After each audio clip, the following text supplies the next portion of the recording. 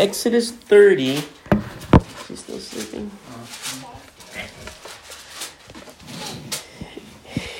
You know, we're almost at the point where the Lord tells Moses to leave the mountain and go and tend to the people. We're almost at that point, a couple more weeks. And what's so beautiful about these passages in this time of intimacy that Moses has with God and God has with Moses, the intimacy between the two, is that the Lord is showing him these blueprints. And when you read the passages, we're going to get there eventually on a Sunday in the book of Acts. But Brother Stephen, the first martyr in accordance with the faith, he illuminated to the religious leaders exactly what happened.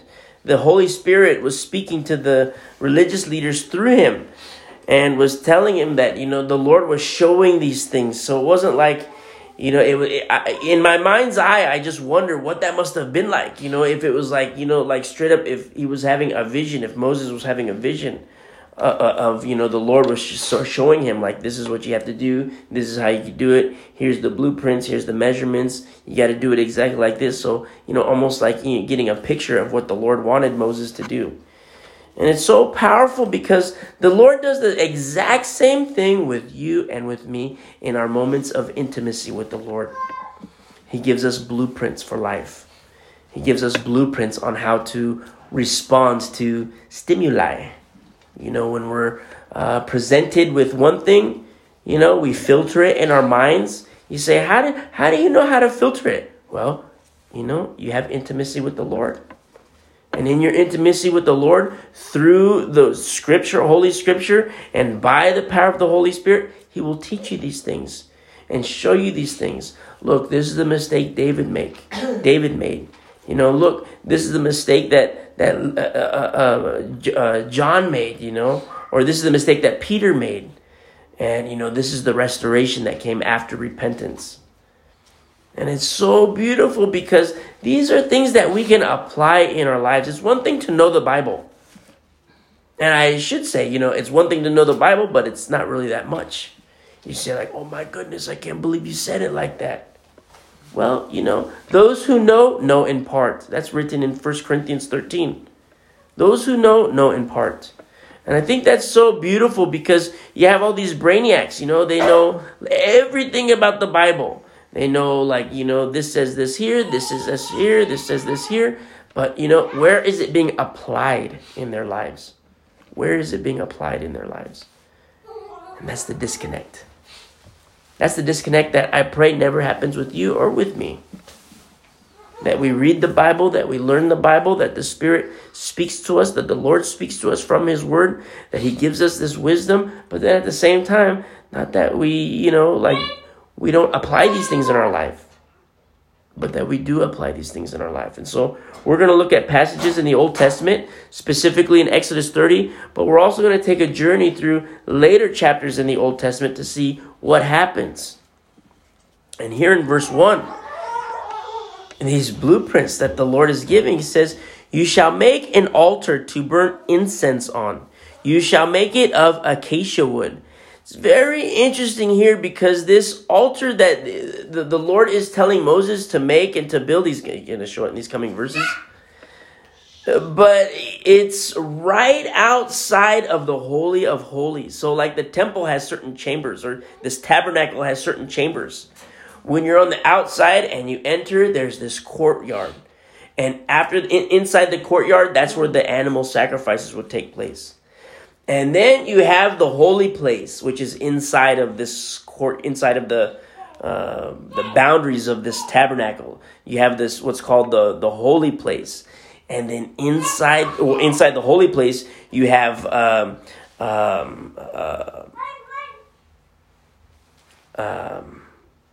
the lampstand, you have the showbread, the table of the showbread, and then you have this altar of incense, which is right outside another door, which is the door to the Holy of Holies. It's a very, very special place. It's where the Lord comes and speaks to the people through the high priest. The high priest was the only one that can go into the Holy of Holies. You know, and I say that with such specific importance because as New Covenant believers, we have a new high priest in the order of Melchizedek. Very, very important. Because that's one of the dangers of the Hebrew roots movement. They'll go back to these writings of the Old Testament and elevate these writings of the Old Testament to the point where they elevate it above Jesus Christ. Never, ever do that. For as long as you live, never, ever do that. Jesus Christ is preeminent over all things. He is the high priest. And so, it's very interesting because there's this specific altar which is to burn incense on.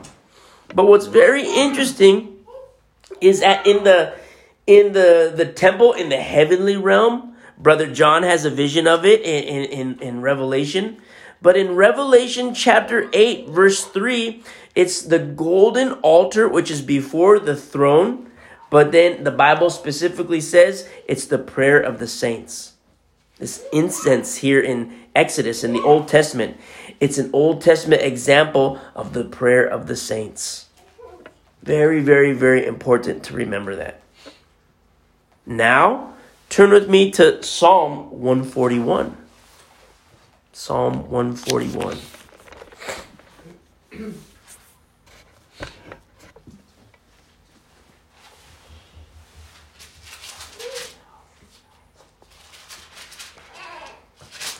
In Psalm 141, verse 1, a Psalm of David, this is what he says. Lord, I cry out to you. Make haste to me. Give ear to my voice when I cry out to you. Let my prayer be set before you as incense. You see, it's like the correlation of prayer being incense in the life of David. Let my prayer be set before you as incense, the lifting up of my hands as the evening sacrifice. This is very, very important to read these verses in verse 2 because it's kind of like a segue to the teachings of the Old Testament. And you say, what do you mean a segue to the teachings of the Old Testament? Because a big problem that happened in the Old Testament with a lot of people, kings and priests and the people alike, they followed the letter of the law. Even the Pharisees, they followed the letter of the law. And even the church in Galatia, they started to follow the letter of the law. And Paul says, don't do that, you guys. Don't follow the letter of the law. People who go back fall into the Hebrew roots movement. They want to go and perform the things of the law. Who is it in their lives that's saying, no, don't do that? It's not good to do that. Because there's the letter of the law, which is spiritual blindness. It's religion. It's not just a matter of, coming to church on Wednesdays and then at 7 p.m., going to church on Sundays at 11 p.m. and having, maybe a women's Bible study, and it's not just a matter of, that's like, religion. We're not robotic. A lot of times people like to live their lives like robots and say, okay, it's 8 a.m. I'm going to pray, I'm going to read my Bible at 8 a.m., 8:05, I'm going to pray, and at 10 minutes total, I'm done, I'm good. And it's not a bad thing to be in the Bible. It's not a bad thing to pray. But when you follow this, robotic, okay, this, it's not about that. You start to miss things of the spirit of the law. In the spirit of the law, it's 100% about a love relationship.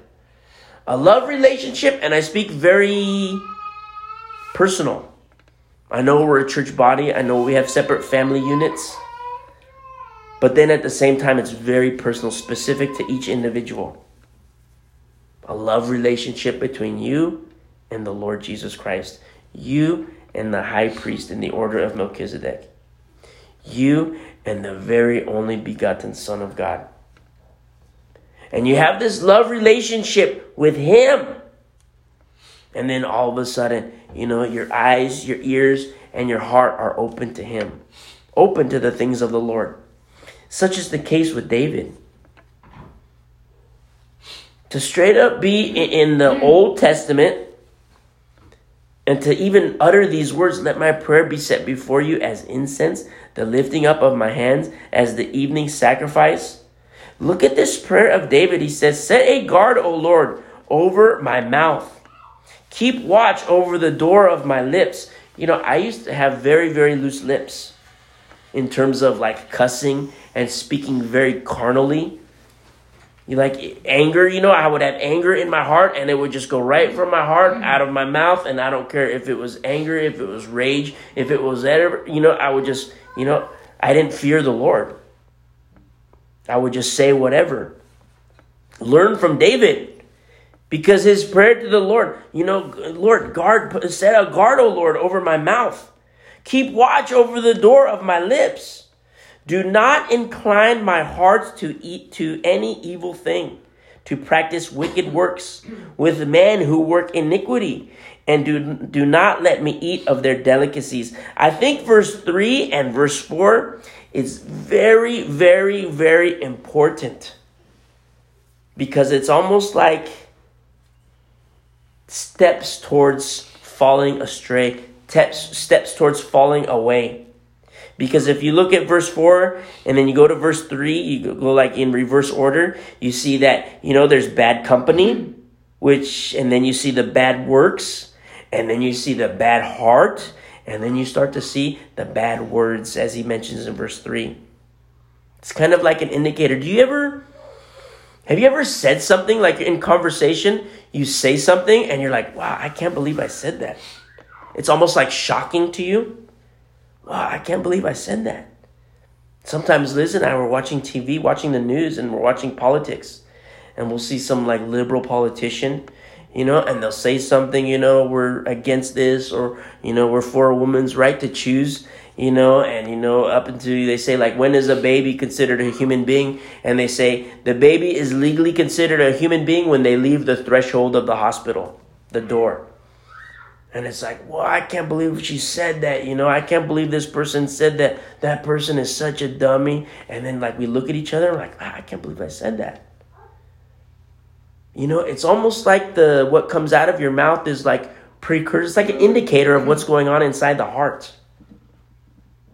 We can use these things to help one another in the body of Christ. And, for parents too. A kid says, hey, Mom, hey, Dad, can I go play with Joey across the street? And they go play with Joey. You see them riding their bikes, and then like you're having dinner, and then all of a sudden, there's like a little cuss word thrown out there, or foul language is starting to be used. Like, wow, where did you learn that? You're not going to go out with Joey anymore. If you want to play with Joey, you play with Joey right here where I can watch you guys. And instead of Joey being a fisherman to your little son or your little daughter, you're a fisherman to Joey.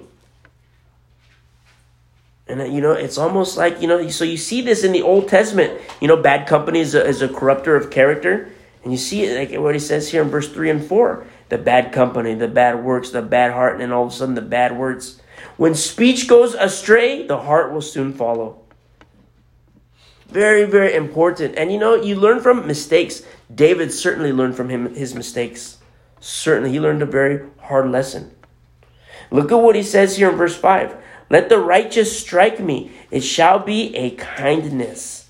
This is correction from the godly. Correction from the godly. Have you ever been on the receiving end of correction from a godly person, godly man or a godly woman? Doesn't matter the sex. It doesn't matter the age. Someone might say like, I don't like it when you do this. But, they beat on their wives, they cheat on their wives, they're doing all kinds of drugs, and you're like, I don't care, in one ear, out the other. But then you take a godly person, and that person says, you know what?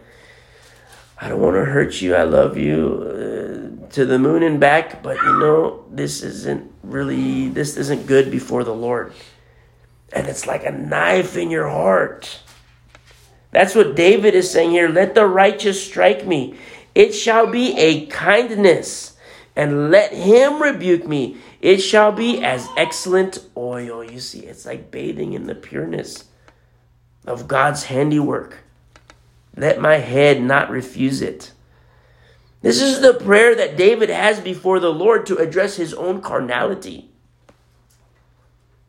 What is my prayer? What is your prayer before the Lord to address our own carnality? And we're stuck in these earth suits, Not forever, just for a short time. The Bible calls it just, it's just a vapor. It's not a long period of time. We think like, man, the next 20 years, man, the next 80 years, man, the next whatever. But in accordance with eternity, it's nothing. It's like a little tiny vapor.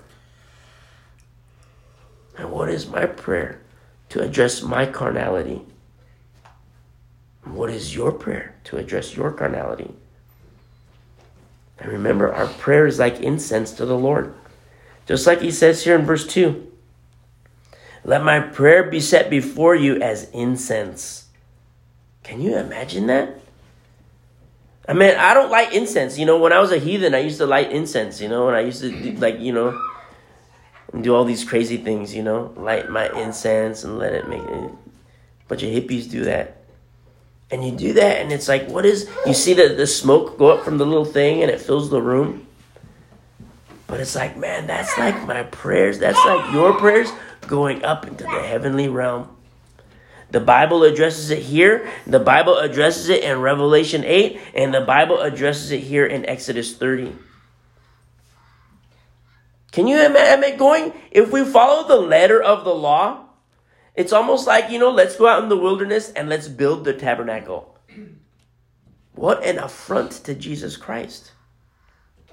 Because the Old Testament is a shadow of the things to come. It shows us a picture of the Lord, and it shows us a picture of ourselves before the Lord. Do we just stand there like, here I am before the Lord? Or do we bow our hearts and bow our minds before the Lordship of Jesus Christ? That's what's so powerful about the Holy Word of God. How he teaches us these things. So go back with me to Exodus 30. And this concept is very, very important because we're going to touch on it again. So here in chapter 30, verse 1, you have to get that mindset of like the prayer is like the incense. Remember, on earth as it is in heaven. On earth as it is in heaven. And then you have like like an earthly example of heavenly things. But what about you and what about me? Am I and are you an earthly model of heavenly things? It's very hardcore. It's a hardcore question. If you look at yourself in the mirror and you ask yourself, when you're brushing your teeth in the mirror, or at the sink and you have the mirror in front of you, you just ask yourself, is this an example of a heavenly thing? This temple? When, the work of your hands, who knows what the work of your hands were? The Lord knows. Am I and are you an example of heavenly things? Have high regard for your witness. What is your witness? What is my witness before the Lord? Remember, it's all done for him. I could say, what is my witness before the people? I want to look good for the people. I want to look like I'm holy for the people. No, it doesn't work that way. It's for the Lord. 100% of the time. If it's not, get it that way. If it's for the people, cut it out. Do it for the Lord. And have regard for your witness before the Lord. Our old pastor in California, he always used to tell us, when we consider our witness, he says, you guys are the only Bible that some people will read. They might have a dusty Bible on their bookshelves. They might have the Bible app on their phone to look like they're holy, and they'll put it on their first screen, their home screen. So it's like if somebody sees it, like, wow, they have a Bible app. And get these little prayer reminders, a daily verse reminder pop up. Somebody sees it, wow, this, person who reads his Bible. But they don't even read. Don't even read the Holy Scripture, Old Testament and New Testament. And our pastor always used to tell this, be very, very mindful of your witness before the Lord. Because sometimes you're the only Bible people will ever read. And so he said that to us, and I pass it on to you.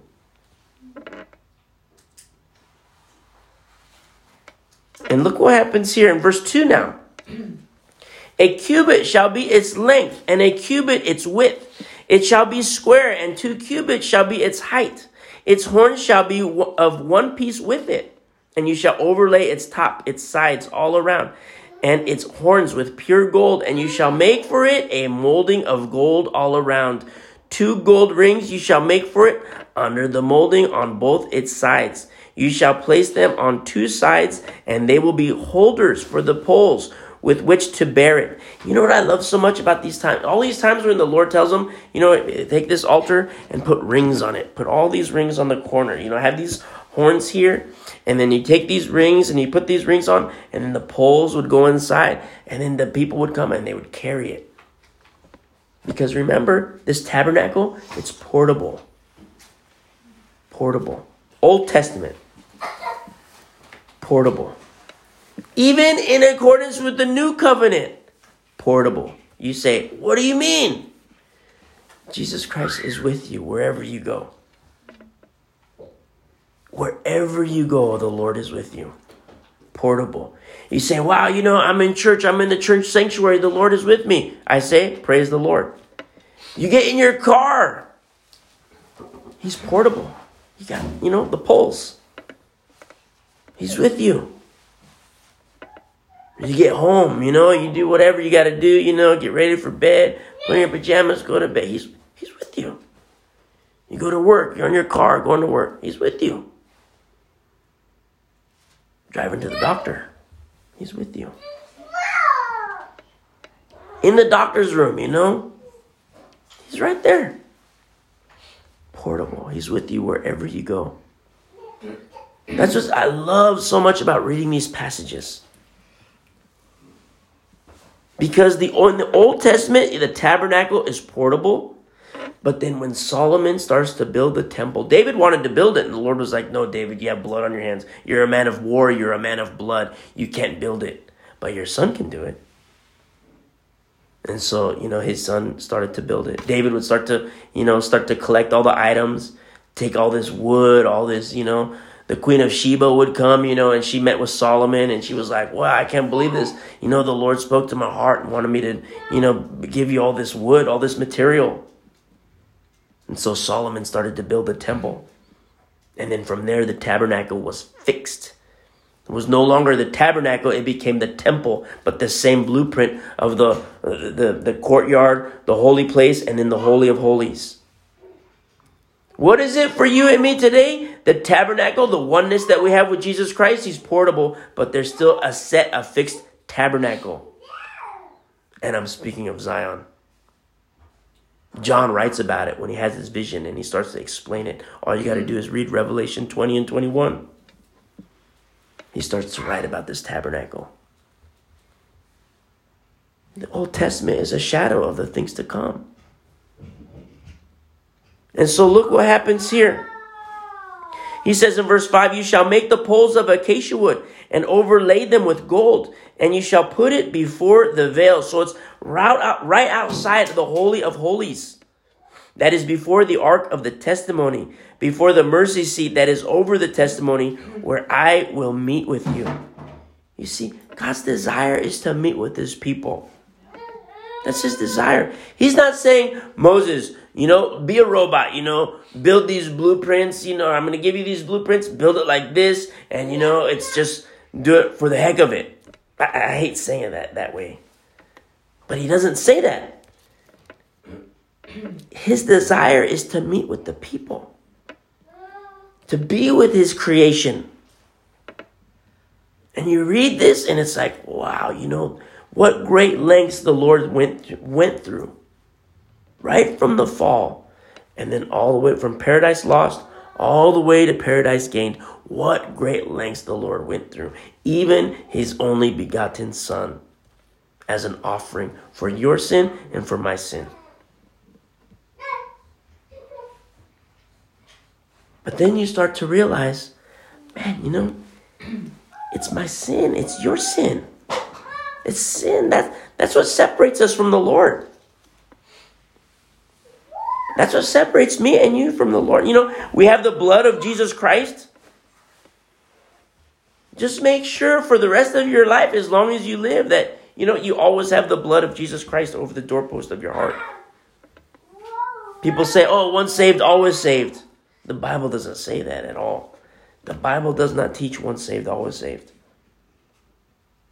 Paul specifically writes about people who have left the faith.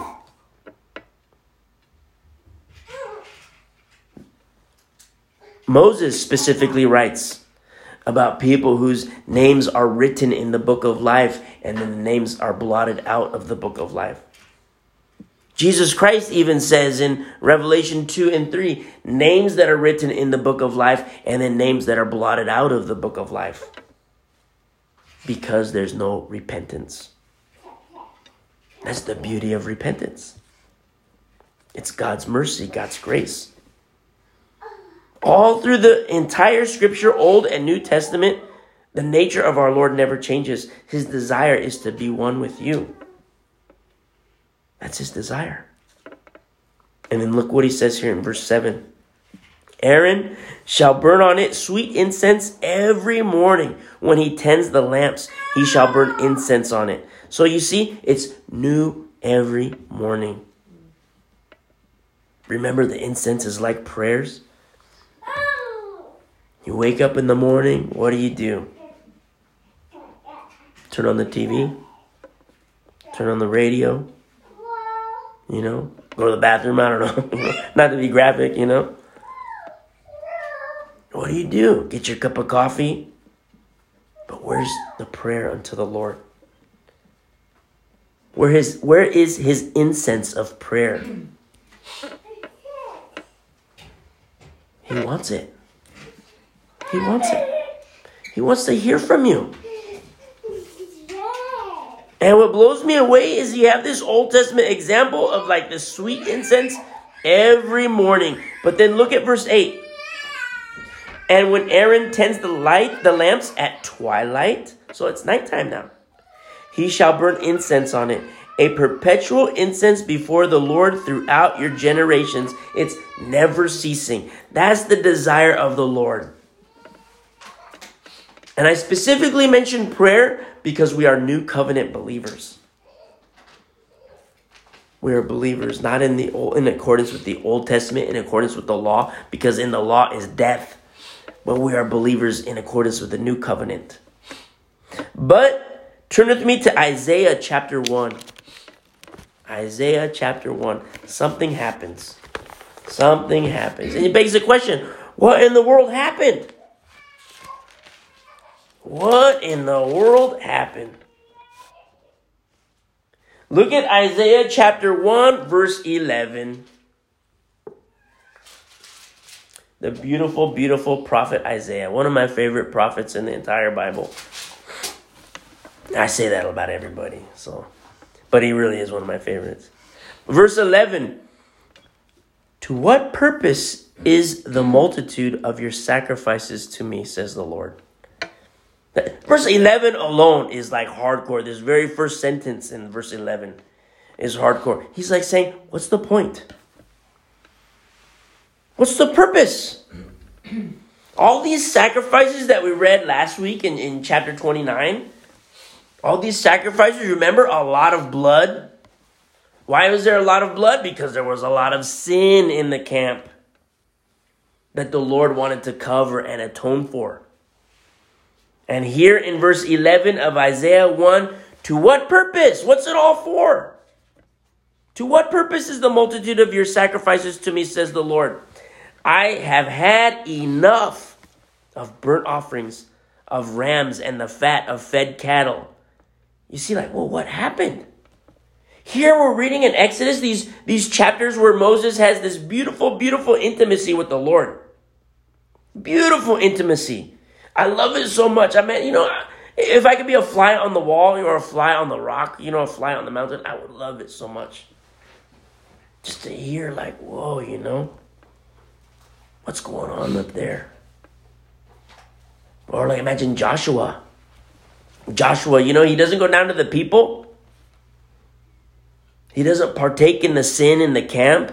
He's right there outside of the cloud on the mountain, and Moses disappears into the cloud. But imagine the things he heard. I don't know what he heard. I don't know how far away he was, if he was close to here, or if he was just kind of just waiting there. And by faith, all the people thought Moses was dead. And Joshua, he didn't think Moses was dead. He was just waiting for Moses. So what happened? I mean, I don't know what kind of Bible you have, but I have about, 3/4 inch from Exodus 30 to Isaiah 1. There's a lot of happenings here in an inch of the Bible. A lot going on. And you know what it is? It's a lot of carnality. A lot of the flesh. Spiritually speaking, a lot of the carnal nature of mankind in Israel.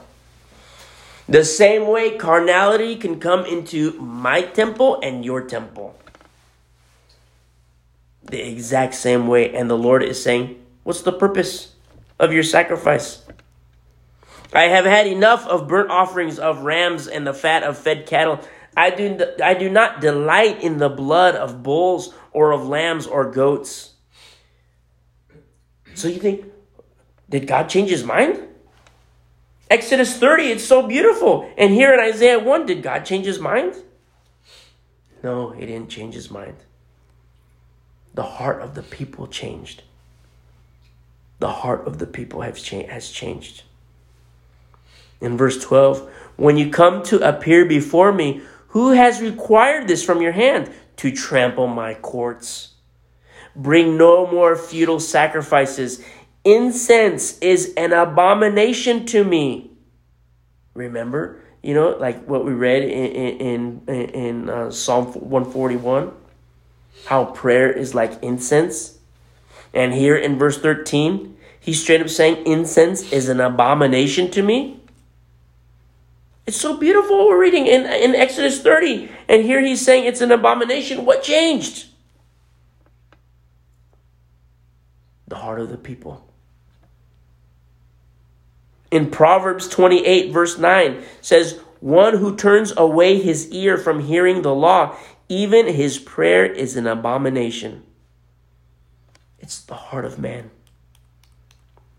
What happens if I'm so madly in love with the Lord, and then something happens in my life where I start to beat on my wife, I start to cheat on my wife, I start to do drugs, I start to do alcohol, and then all of a sudden, I start to pray.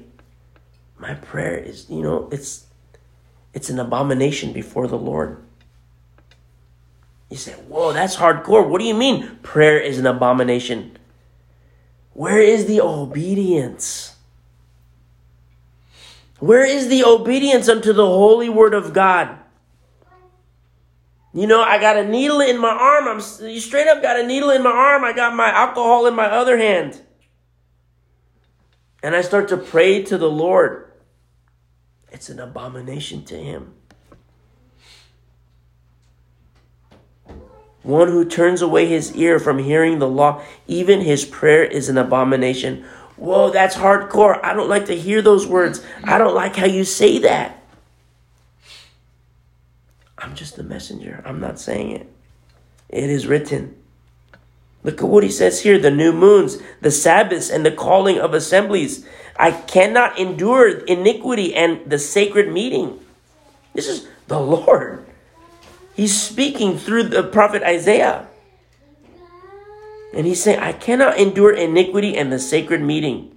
You know what that's a picture of? Churches. People come together, they gather, they're in the sanctuary. Everybody's like, wow, how you doing? Praise the Lord. They have their hands up, they're worshiping. You got the rock star, worship leader. You got the rock star pastors with his highlights, and he's got this fashionable glasses on. He's got the skinny jeans on. They're faded and ripped exactly the way all the popular kids do. Who's a poser. And then they say, okay, God bless you. They leave and they're going doing their sex, drugs, rock and roll, the whole 9 yards, alcohol, all kinds of things. And then they meet together the next week. And the Lord is saying, I cannot endure iniquity and the sacred meeting. Your new moons and your appointed feasts, my soul hates. All these things that the Lord is saying to Moses and things that we're going to see in the law, such beautiful, beautiful things in accordance with the law. I'm not advocating the law, but beautiful things in terms of the Lord wanting to meet with the people and speak to the people and have oneness with the people through the high priest. He says, they are a trouble to me. I am weary of bearing them. When you spread out your hands, I will hide my eyes from you. Even though you make many prayers, I will not hear. That's the disconnect. What happened? So say, I'm beating on my wife. I'm cheating on my wife. I got a needle in my arm. I got my meth in my back pocket. I'm ready to go. And then all of a sudden I start praying. Number one, I can never be a pastor. Never, ever, ever can I have this authority to even teach the holy word of God. I have relinquished that right. It's not even a right. I have relinquished that privilege if I behave in that manner. I have disqualified myself. But it's like, whoa, this is heavy. You're right, it is heavy. That's why you read the Bible and all these writers, Peter, Paul, hey, make your call and election sure. Count the cost. Jesus Christ even says, well, he said it, somebody else wrote it, count the cost. Count the cost. I shouldn't say, he said it, John wrote it. John wrote it inspired by the Holy Spirit. Little disclaimer, inspired by the Holy Spirit. So the Lord wrote it, Even though you make many prayers, I will not hear. That's hardcore stuff. So why in the world am I going to play games with the Lord? I'm using myself as an example. But really, I'm trying to say, why are you going to play games with the Lord? Why are we going to play games with the Lord as a koinonia? I say this not to hurt anybody. But I say this because you know what? Let's be a people of God and make our call and election sure. He says, your hands are full of blood. This is what is so beautiful here in verse 16. It's a heavy indictment. Like, man, whoa, Lord, you do not delight in the blood? You've had enough? You're saying what purpose is the multitude of the sacrifices? Incense is an abomination?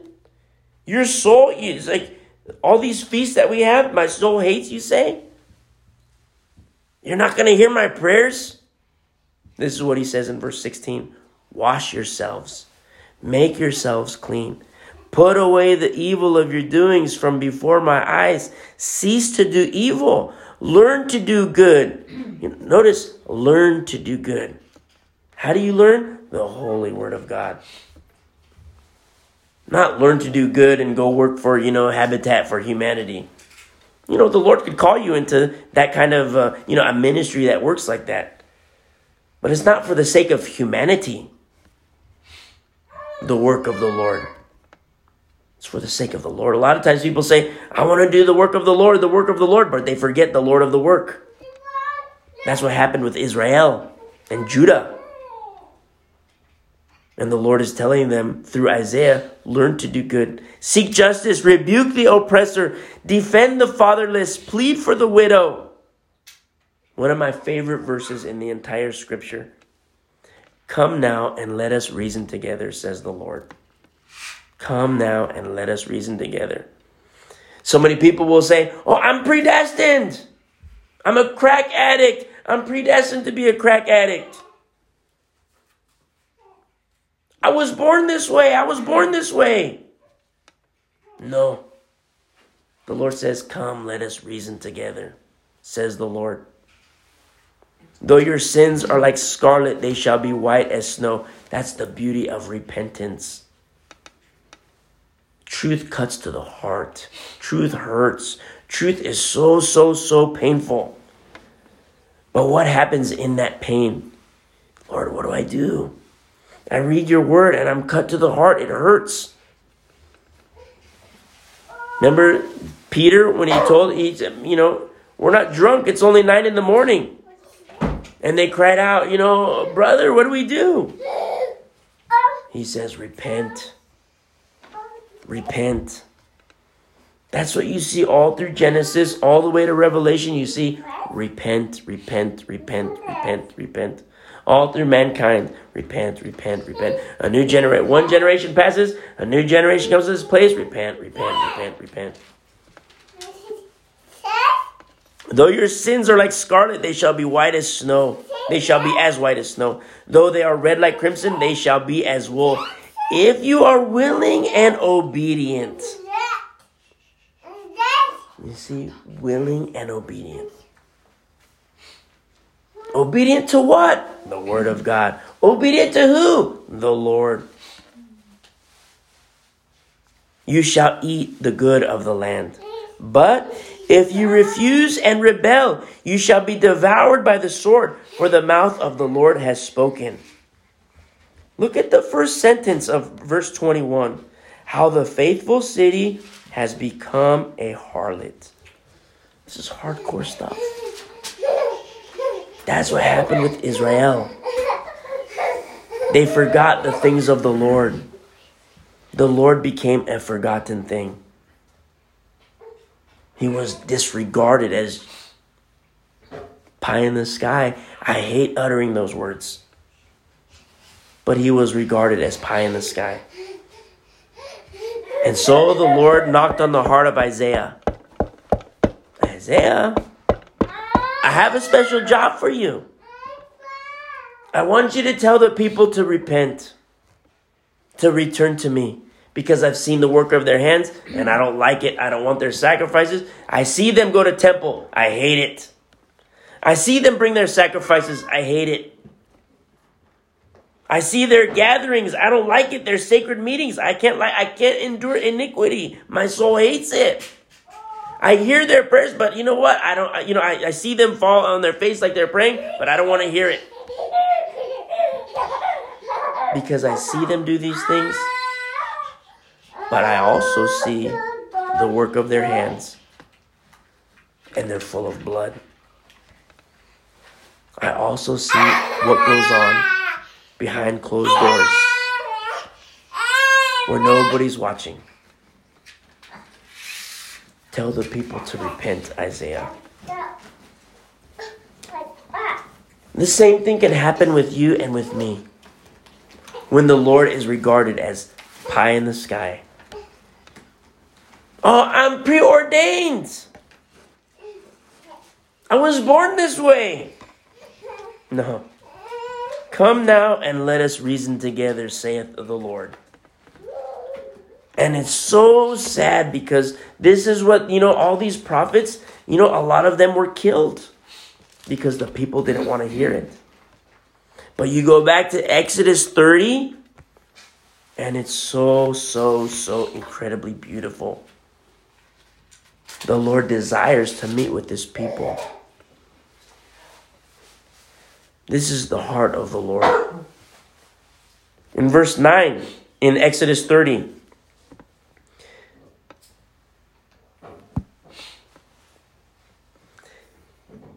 verse 9, you shall not offer strange incense on it, or a burnt offering, or a grain offering, nor shall you pour a drink offering on it. Notice, the altar is for incense.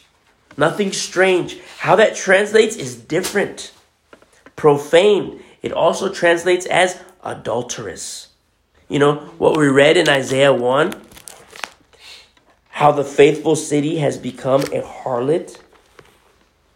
We're going to see in passages where, Jerusalem is named, and it's so beautiful.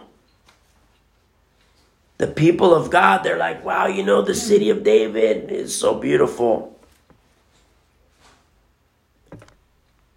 Imagine for the Lord to call this city the land of harlots, for the Lord to call Israel harlots, whores, prostitutes. That's heavy. And the Lord in the Old Testament, in these very blueprints that he's giving to Moses in his special time of intimacy, Moses and the Lord and Moses, he's telling him no strange incense, no mixture. Do it exactly as I told you to do it. You know what? How that applies to you and me inside of these temples? Nothing profane in these temples. Nothing profane. You say, man, that's impossible. Well, we're in the book of Acts.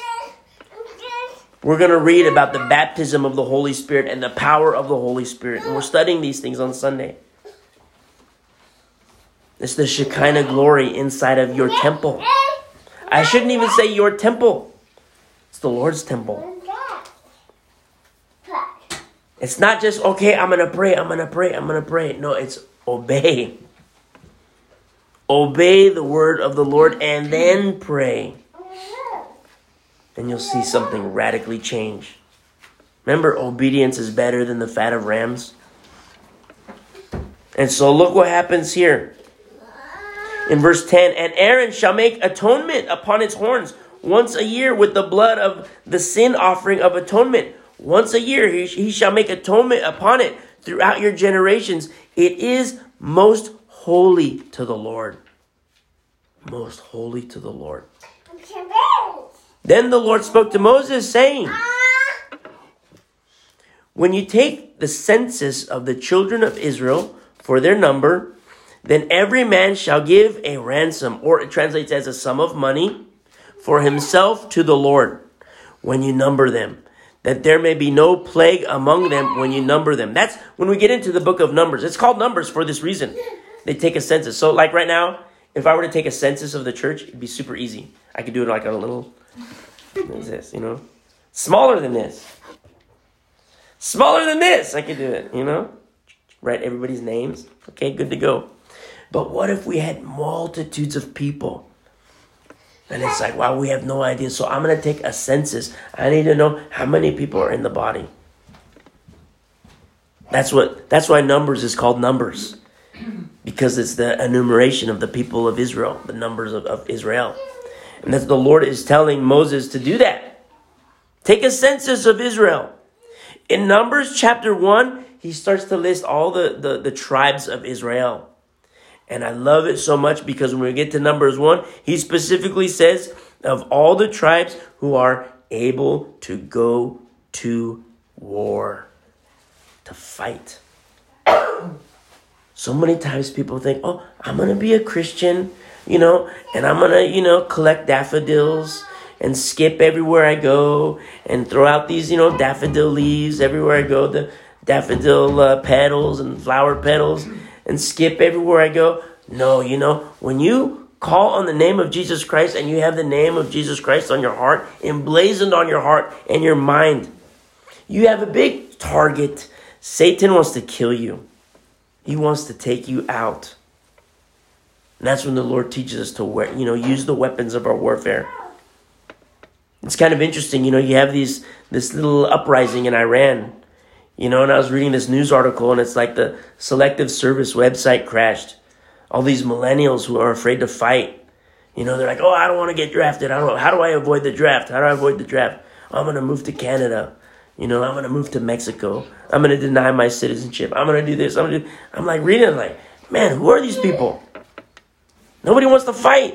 And I'm not saying, go out there and kill, but spiritually speaking, nobody wants to fight. Nobody wants to fight. But that's what I love so much about Numbers. The Lord tells Moses, take a census, take all these men, everybody who's able to go to war. I have to tell you, your walk with Jesus Christ, a lot of times he'll fight the fight for you. A lot of times he'll say, don't worry about it, go to sleep, take a nap. But then there's going to be times when he says, you know what? I know I told you to take a nap at this time, but this whole time I've been training you. Your legs are stronger. Your back is stronger. Your shoulders are stronger.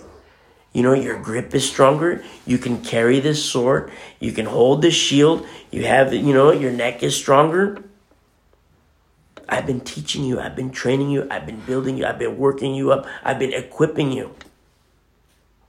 Now, I want you to fight. I'm going to be with you. I'm going to be right there beside you. But I want you to fight still. And that's what I love so much about the Lord, how he teaches us.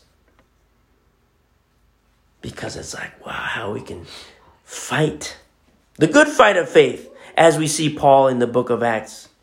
As we see all these men and women. We're going to see a lot of men and women in the book of Acts. And I love it so much. Men, women, young, old, it doesn't matter. Jew, Gentile even, who come into the faith. Jew who, are renounced they're not looking for the Messiah anymore because they found the Messiah. They're Messianic Jews. And it's like, whoa, you're going to see something so crazy. It's like the Holy Spirit, the baptism of the Holy Spirit in the church, and the church is just blowing up like crazy. You see all kinds of miracles, healings, signs, and wonders. And people say, that was for 2,000 years ago. It's not for today. Really?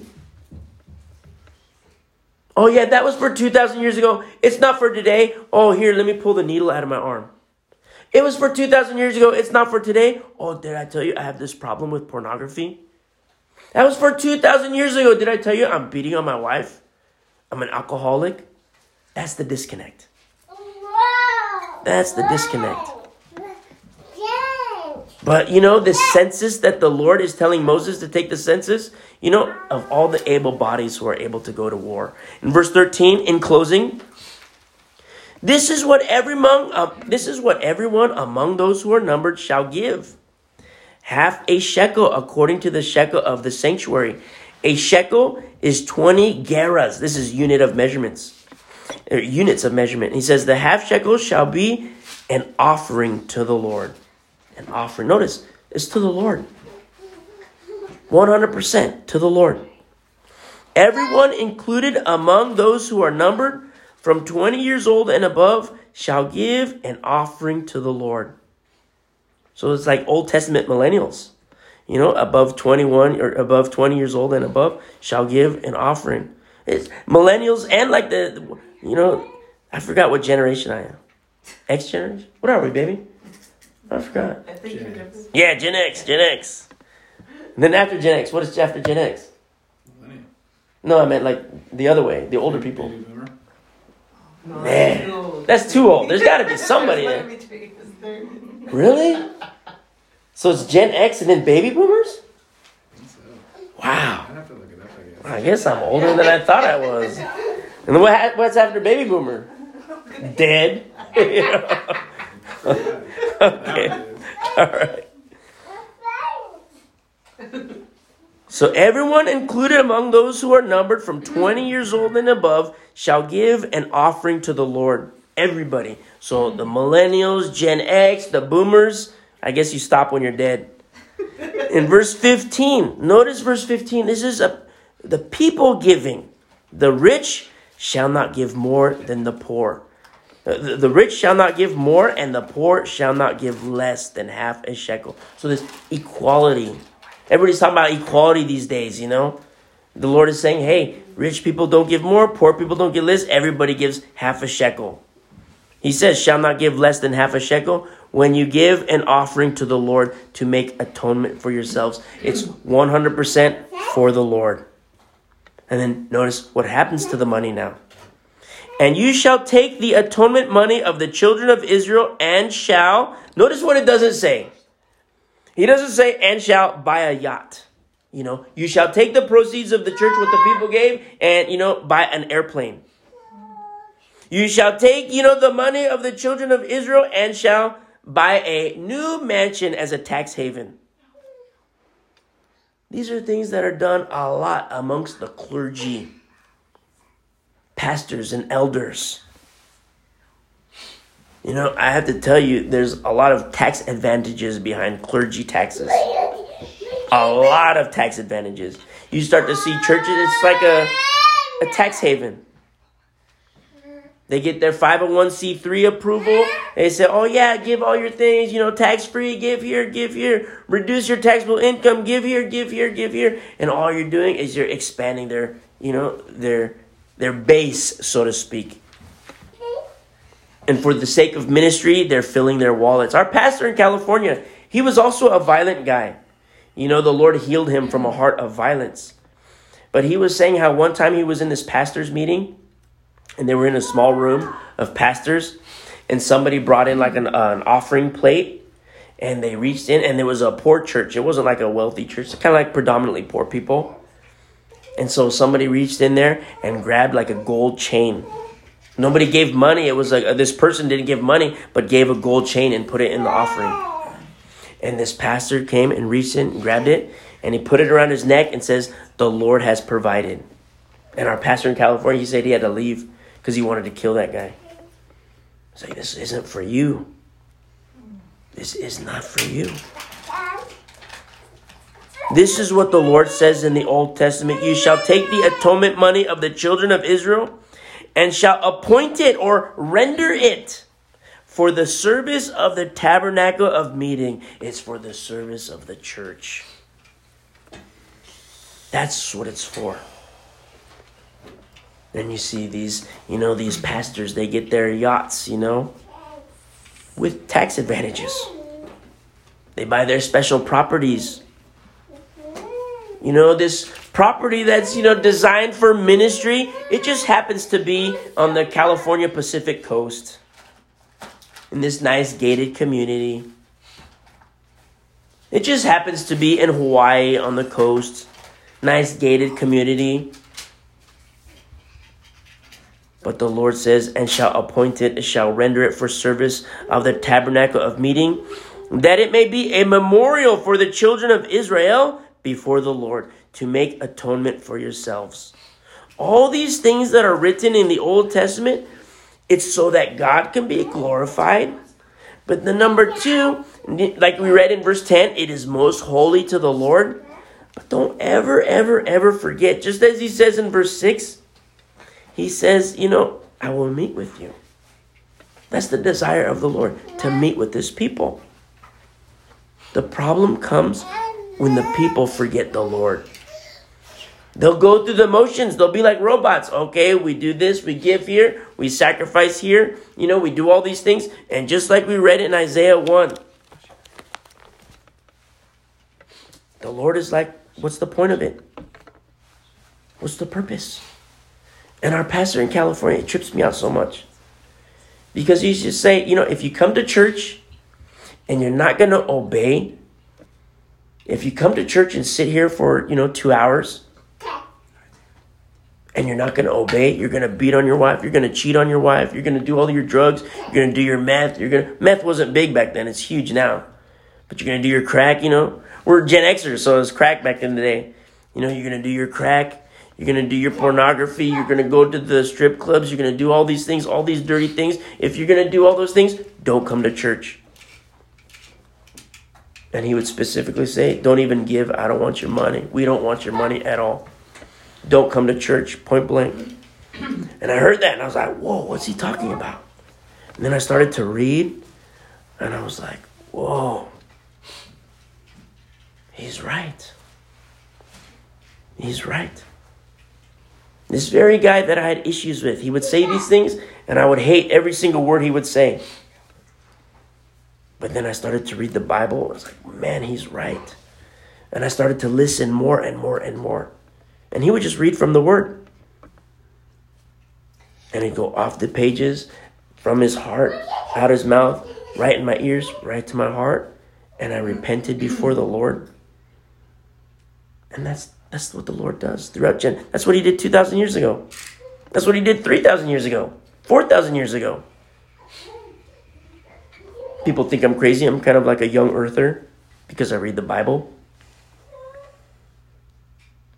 But that's what the Lord did 2,000 years ago. That's what he did 2 days ago. That's what he's doing today. Inside of these temples to say, hey, don't forget about me. Don't forget about me. So we're going to end our study here. That was a short one. And we'll pick